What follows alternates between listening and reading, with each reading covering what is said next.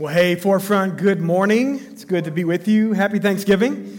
Thanks for joining us today, and for those tuning in online, welcome. It's great to be with you. Thanks for joining us. If you have your Bibles, let's grab those, and we'll flip to the book of Philippians chapter 4. Well, as we get started this morning, I want to ask the question, are you somebody who enjoys life? Like if you had a friend and you're having a conversation with a friend, you asked him that question. Am I somebody who seems to enjoy life? Do you enjoy being around? What would they say? Or if you ask somebody you knew in your family, are you a joyful person? Would their answer be yes or be no? You know, about 6 years ago, Courtney and I, we were just in this really crazy season of life, and we had two little ones at home. I had a 2-year-old and a 3-year-old, and I was working full-time in the corporate world as in seminary. Courtney was working, and we were just busy, and to mention, I had just taken over a really small church outside of Kansas City, so we were busy. And I remember telling Courtney, wow, I just cannot wait until that day when I graduate, because when I graduate, then I'll be able to finally enjoy myself. Does it sound familiar to anybody? Anybody fall into the when-then category? You might say, when I get to college, when I get that first job, when I finally get my promotion, my raise, when I get married, when I have enough money to buy a home, then I'm going to really enjoy life. See, some of you are there now, right? You say, when my kids get out of diapers, then I'm really going to enjoy life. When my kids all go to school and I'm not paying for daycare, then I'm going to really enjoy. When my kids all start driving and I'm no longer Mr. Belvedere, then I'm going to really enjoy life. But let me ask you the question, isn't there always another win? I think this pandemic has revealed to us that there seems to always be a win and a then. Well, when this thing's over, when everything gets back to normal, when fill in the blank, then I'm going to be able to finally enjoy my life. But how many of you know there's always another win and another then? You know, one of the things I remember from that season of life is I remember I was kind of standing in the back of the church one day, and I was having some conversations, and there's this really sweet lady. She walked up to me, and we were pretty close, and she really loved my family, and she came to me and she said, hey, I know things are really hard right now, but let me just remind you, the days are long, but the years are short. And if you don't choose to enjoy every season, it's going to pass you by, and you're going to miss it. And so I remember taking it to heart, and I have not done it perfectly, but it stood out to me that I need to make the choice to choose to enjoy, to choose joy. Because if I don't, it could pass us by way too quick.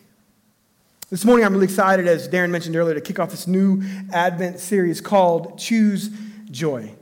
You know, I love the season of Advent because we get to dress up the church and it looks beautiful, and kudos to our design team for the amazing work they do. Put your hands together for the design team. Wow, we've got so many talented people here at Forefront. But it's this really beautiful time for us to look forward but yet look back. We look forward with anticipation to Christmas and what Christmas means. But we also look back.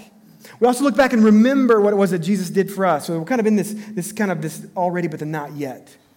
And we're going to spend the next 4 weeks talking about what it looks like to choose joy. And I think this is really important for us because, like that really sweet lady told me one time, if we don't choose to enjoy the season we're in, we just might miss it. So as we talk about joy, I want to define a couple terms as we think about what it looks like to be joyful and to choose joy, and what's the difference between joy and happiness. So as we go, I want to just clarify a few things. When we talk about joy, here's what we're talking about. We're talking about joy as defined as joy being gratitude rooted in grace, no matter the circumstance. So our joy is a gratitude that's rooted in grace, that's not dependent upon what's going on in our lives, where happiness is different. So I like to define happiness like this. Happiness is an emotion based on circumstances and outcomes. How many of you know that is true? Now, happiness is beautiful. Happiness is something we all want.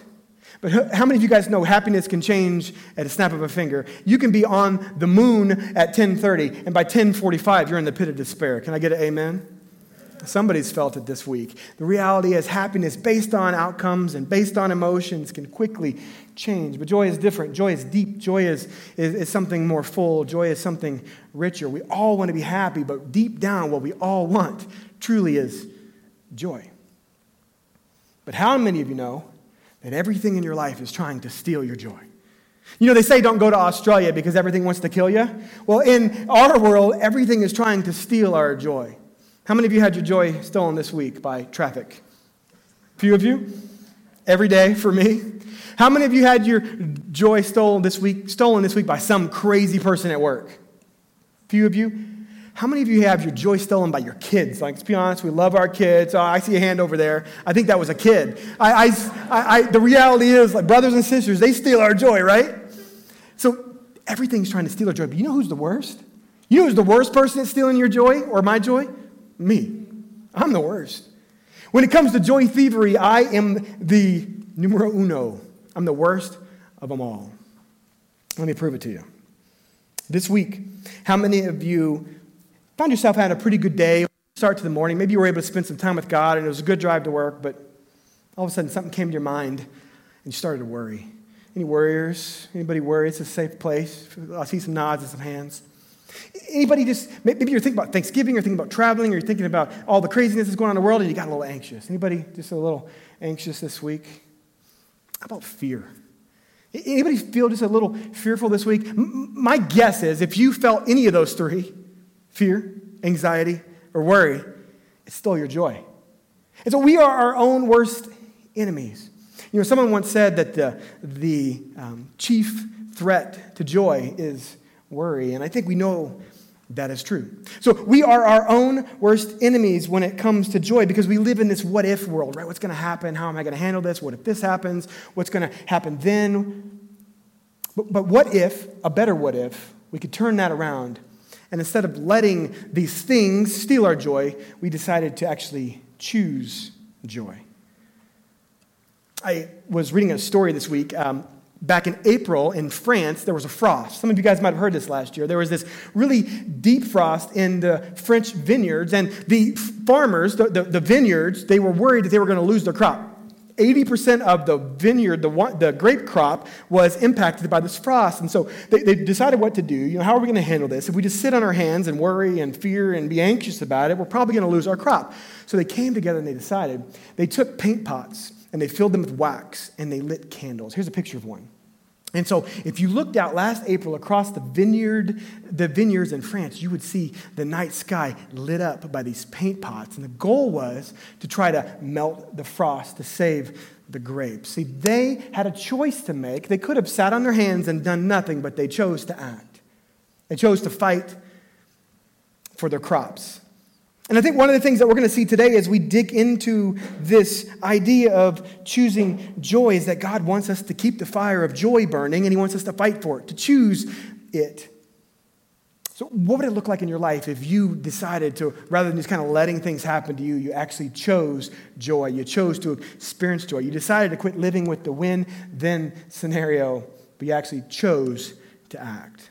And if we did that, what does that even look like? Well, we're going to see the Apostle Paul in Philippians chapter 4 give us really a formula for how we can choose joy. And I believe that when we look at this at first, it's going to seem a little weird and simple and maybe it doesn't make sense. But as we peel back the layers to the onion, I believe it actually has the power to change your life and to change mine. So I'm excited to dig into Philippians chapter 4 with you over these next few weeks. So today, let's start. If you have your Bibles, let's grab those. Philippians chapter 4. Starting in verse 4. Notice what Paul says. Paul says this. He says, "Rejoice in the Lord always. Again, I will say, rejoice. Let your reasonableness be known to everyone. The Lord is at hand. Do not be anxious about anything, but in everything, by prayer and supplication with thanksgiving, let your requests be made known to God, and the peace of God, which surpasses all understanding, will guard your hearts and your minds in Christ Jesus." At Forefront, this is the word of the Lord. Thanks be to God. Let's pray together. Father, we thank you for this time. We thank you for this beautiful season of Advent. And although it snuck up on us, Lord, I pray that we don't let it go by too quickly, that we can grab a hold of it. We can enjoy this time, this moment, these next few weeks when we look forward with anticipation to what you did for us on Christmas Day. But we also look back. We look back and we remember, Lord, what Jesus has come for us and what Jesus has done for us. And Lord, we come to you today just with grateful, thankful hearts. Father, I pray that as we spend some time in this series, that you'll open up each of our minds and our hearts to look at different areas in our life when we haven't been choosing joy, when we've been letting life happen to us, or maybe we've been overcome by emotions or different things that, Lord, we just need to give to you. And it sounds so simple, but Lord, help us to see that while it sounds simple and it's difficult to do, you will move in the midst of it all. Father, I lift up the families here at Forefront who are walking through really hard seasons. And I look across our church today, and I know, Lord, that we bring a lot in the building today, Lord, but I pray that we can lay that at your feet and ask you, Lord, move in our lives, and help us keep our eyes on you, to focus on what is good and what is true, and that's you. So, Father, I pray you stir us up, stir up our affections for Jesus, and we leave today looking more like Jesus than when we came. And it's in Jesus' holy name we pray. And all God's people said, Amen. Well, the book of Philippians is a really interesting book. It's known as the book of joy. Paul continually is writing about joy throughout this entire letter. And as he writes this letter to this church in Philippi, Paul actually writes about joy, but Paul's in prison. Not really a joyful place. And he's writing to a church of people who aren't really experiencing a lot of joy. They're being persecuted for their faith. They're being outcast from society. There's a lot of really messy, ugly things going on. But Paul says, look, don't look at your circumstances. Notice me, I can be joyful in prison. You can be joyful where you are too. And so he gives us this prescription for joy all throughout the letter. But in chapter 4, he really camps out and he shows us that joy is possible, but it won't happen to us naturally. Joy is something we actually have to choose. And so you might read this chapter, and as we dig through this, you're probably going to, in your mind, go, there's no way that's true. Nah, that can't be. That seems impossible. But what Paul wants us to see is the same thing that Jesus says, that it might be impossible to man, but all things are possible with God. And so when we talk about this idea of rejoicing, of choosing joy, of just this big picture idea of joy, don't put up any walls, but let God kind of waft over you. Let God's truth be really a tidal wave that helps us to see the reality that we can have in Jesus and in Jesus alone. So look here with me, starting in verse 4. Paul says something that just seems crazy to us, especially when you're walking through a pandemic or you're walking through a health situation or the finances aren't good. Paul says, rejoice. He doesn't just say it once, he says it twice. He says, rejoice in the Lord always. Again, I will say, rejoice. Let your reasonableness be known to everyone. The Lord is at hand. And I think we immediately put a wall up. We say, Paul, you don't know my situation. Paul, there's no way I can rejoice. Are you serious? Family's been out of work. I've lost loved ones. I'm sick. I'm hurt. I'm tired. Something's going on. The world's broken. Paul, how can I rejoice? And Paul says, rejoice. It's a command, actually. Rejoice. You know, this word rejoice, it's really an interesting word. If you look at the Greek word, it actually describes a lifestyle of joy. How many of you want a lifestyle of joy? I mean, wouldn't that be good just to walk out today and be like, man, I haven't worried for a year. Just full of joy, right? How many more friendships would you have if you were just living a lifestyle of joy?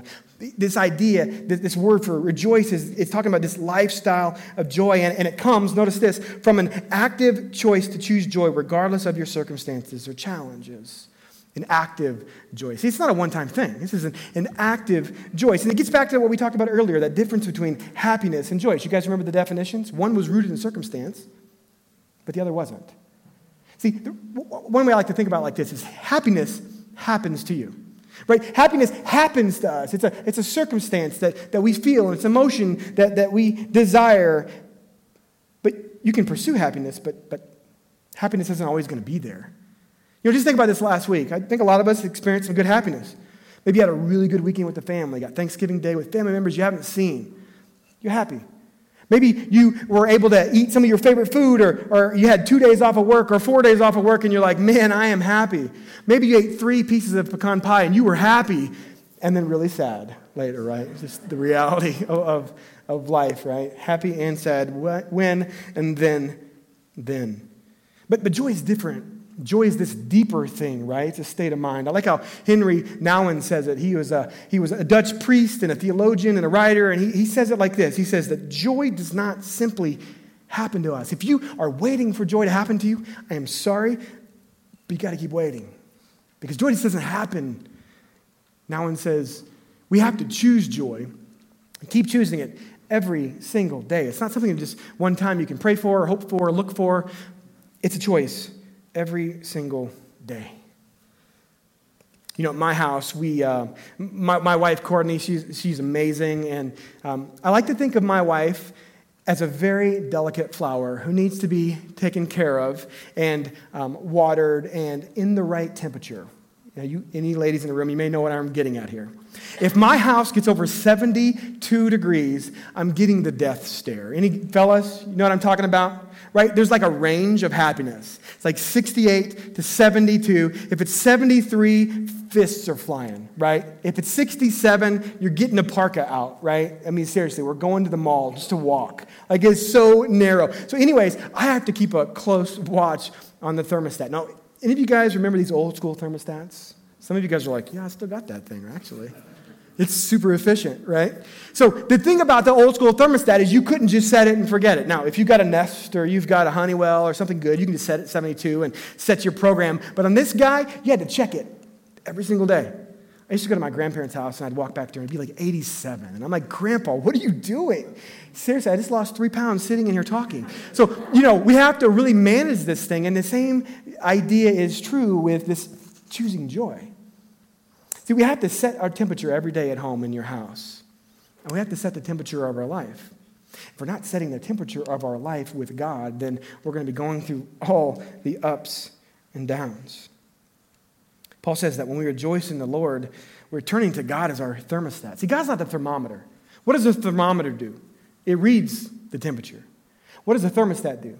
It sets it. And so when we go to God and we pursue God and we say, I'm going to make the choice to rejoice, and I'm going to draw near to God and pursue Him, then I'm making the choice to let God set my temperature rather than all these other things. So one of the questions I want you to ask yourself this week is, who's setting your temperature? Like, who is the temperature gauge in your life? Because I got to be honest with you, if you're letting social media set your temperature, or you're letting the words of groucho friends set the temperature, or you're letting Fox News or CNN or news sources set your temperature, then you're always going to be going up or down. But when you let God set your temperature, He can keep it steady. And He can put you right where you need to be. And so that is the picture of us pursuing God daily, to have Him to set our temperature. James 4:8 says this, that we need to come near to God and He will come near to us. God isn't just going to roll into your home and set your temperature for you. You can give Him a key. But you got to pursue Him. You got to invite Him in every single day. So again, who controls the temperature of your life? What Paul is saying is this. He's saying that choosing joy is a daily decision to pursue Jesus. That just like you set your temperature in your house, you got to pursue Jesus every day. And it's a daily choice that you actually have to make. I love John 15. In John chapter 15, Jesus gives us one of His famous I am statements. The book of John is filled with these beautiful I am statements that Jesus is telling us and revealing us to us something about who He is and how we interact with Him. And He says this. I want you to see this beautiful picture in John chapter 15. Jesus says this. He says that I am the vine, and you are the branches. That whoever abides in me and I in him, he it is that bears much fruit. For apart from me, you can do nothing. So think back to those frozen vineyards in France. Think to the grapes that are hanging on those vines, the branches that produce the fruit. The branches aren't the ones that have the nutrients to push the fruit. It's the root. It's the vine that brings the nutrients up to produce the fruit. And that, for us, is Jesus. The reality is we will never experience joy unless we are rooted in God. That's why we have to be with gratitude rooted in God's grace. Because that's where we get the nutrients that we need to grow and to see fruit and to see the fruit of joy in our life, as Paul talks about in Galatians chapter 5. But there's another concept here, is what happens when we get unconnected? What happens if these branches got disconnected with the root? What would happen? The fruit would shrivel, right? The branches would dry up. They would not get the nutrients that they need. See, God is wanting us to see, Jesus wants us to see that as we stay connected to Him, as we abide in Him, as we seek His presence, and that's a daily seeking, that we are given what we need to grow and to see the fruit in our life. But if we get disconnected from that, then we can wane and we can dry up and we can begin to shrivel up. And we know what happens when a heart shrivels 2 sizes too small. We get a little grinchy, don't we? And we get a little grumpy, and we get a little entitled.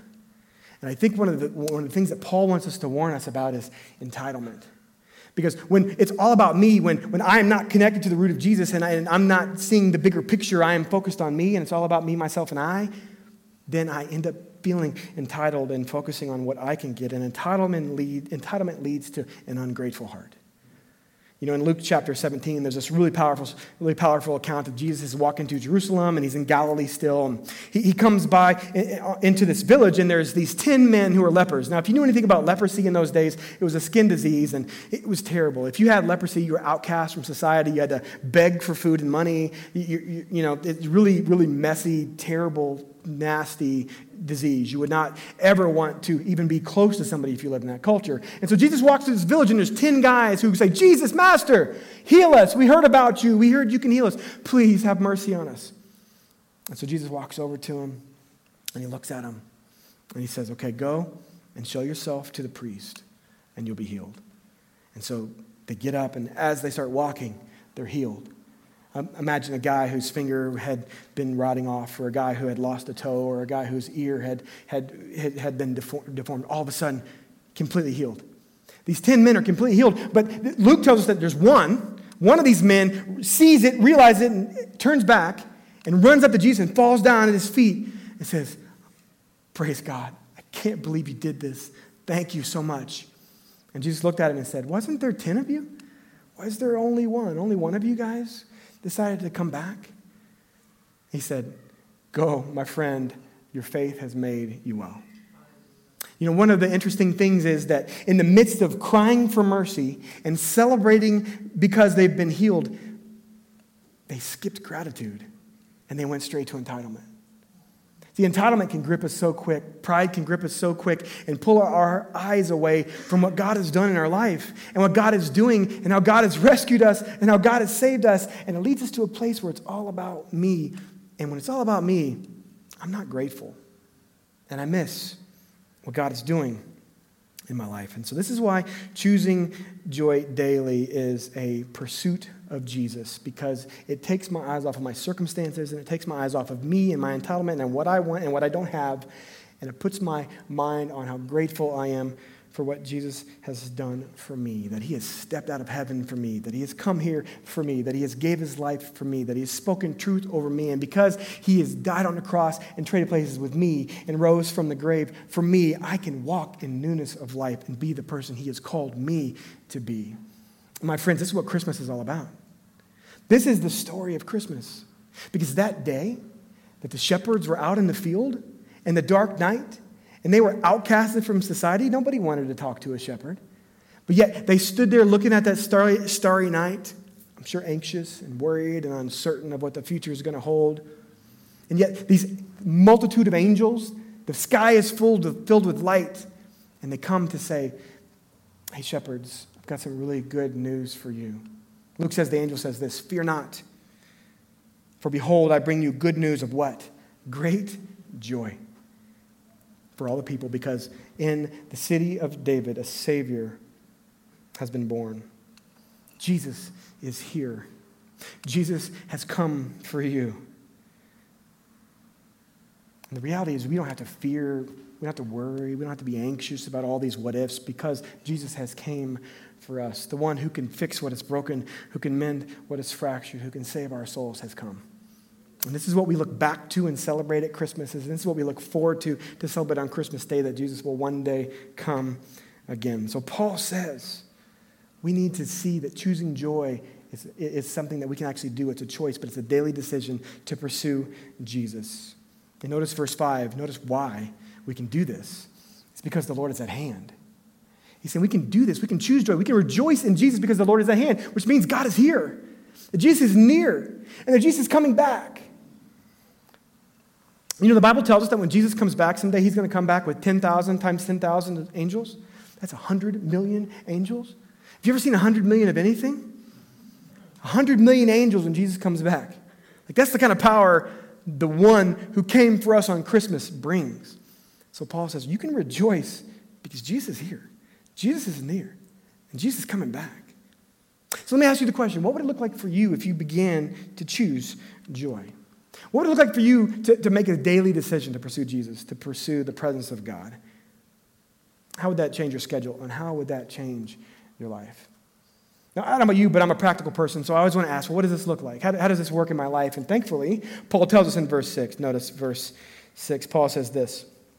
He says, "Do not be anxious about anything, but in everything by prayer and supplication with thanksgiving, let your requests be made known to God. And the peace of God, which surpasses all understanding, will guard your hearts and your minds in Jesus." Now, this is a great Bible verse. And if you grew up in church, you're like, I love that verse. I've got that on a coffee cup and on a wall hanging in my office. But if you're kind of new to church, you're not really sure about some of this stuff, you look at that and you go, sounds like something a Christian would say, doesn't it? Just pray. You're anxious? Nah, just pray about it. It's going to be fine. You're fearful? Nah, just pray. Everything's going to be okay. This seems like a customary answer, doesn't it? And you might be here right now, and you might be walking through a really hard season, and you might be saying, I've been praying, and it hasn't helped.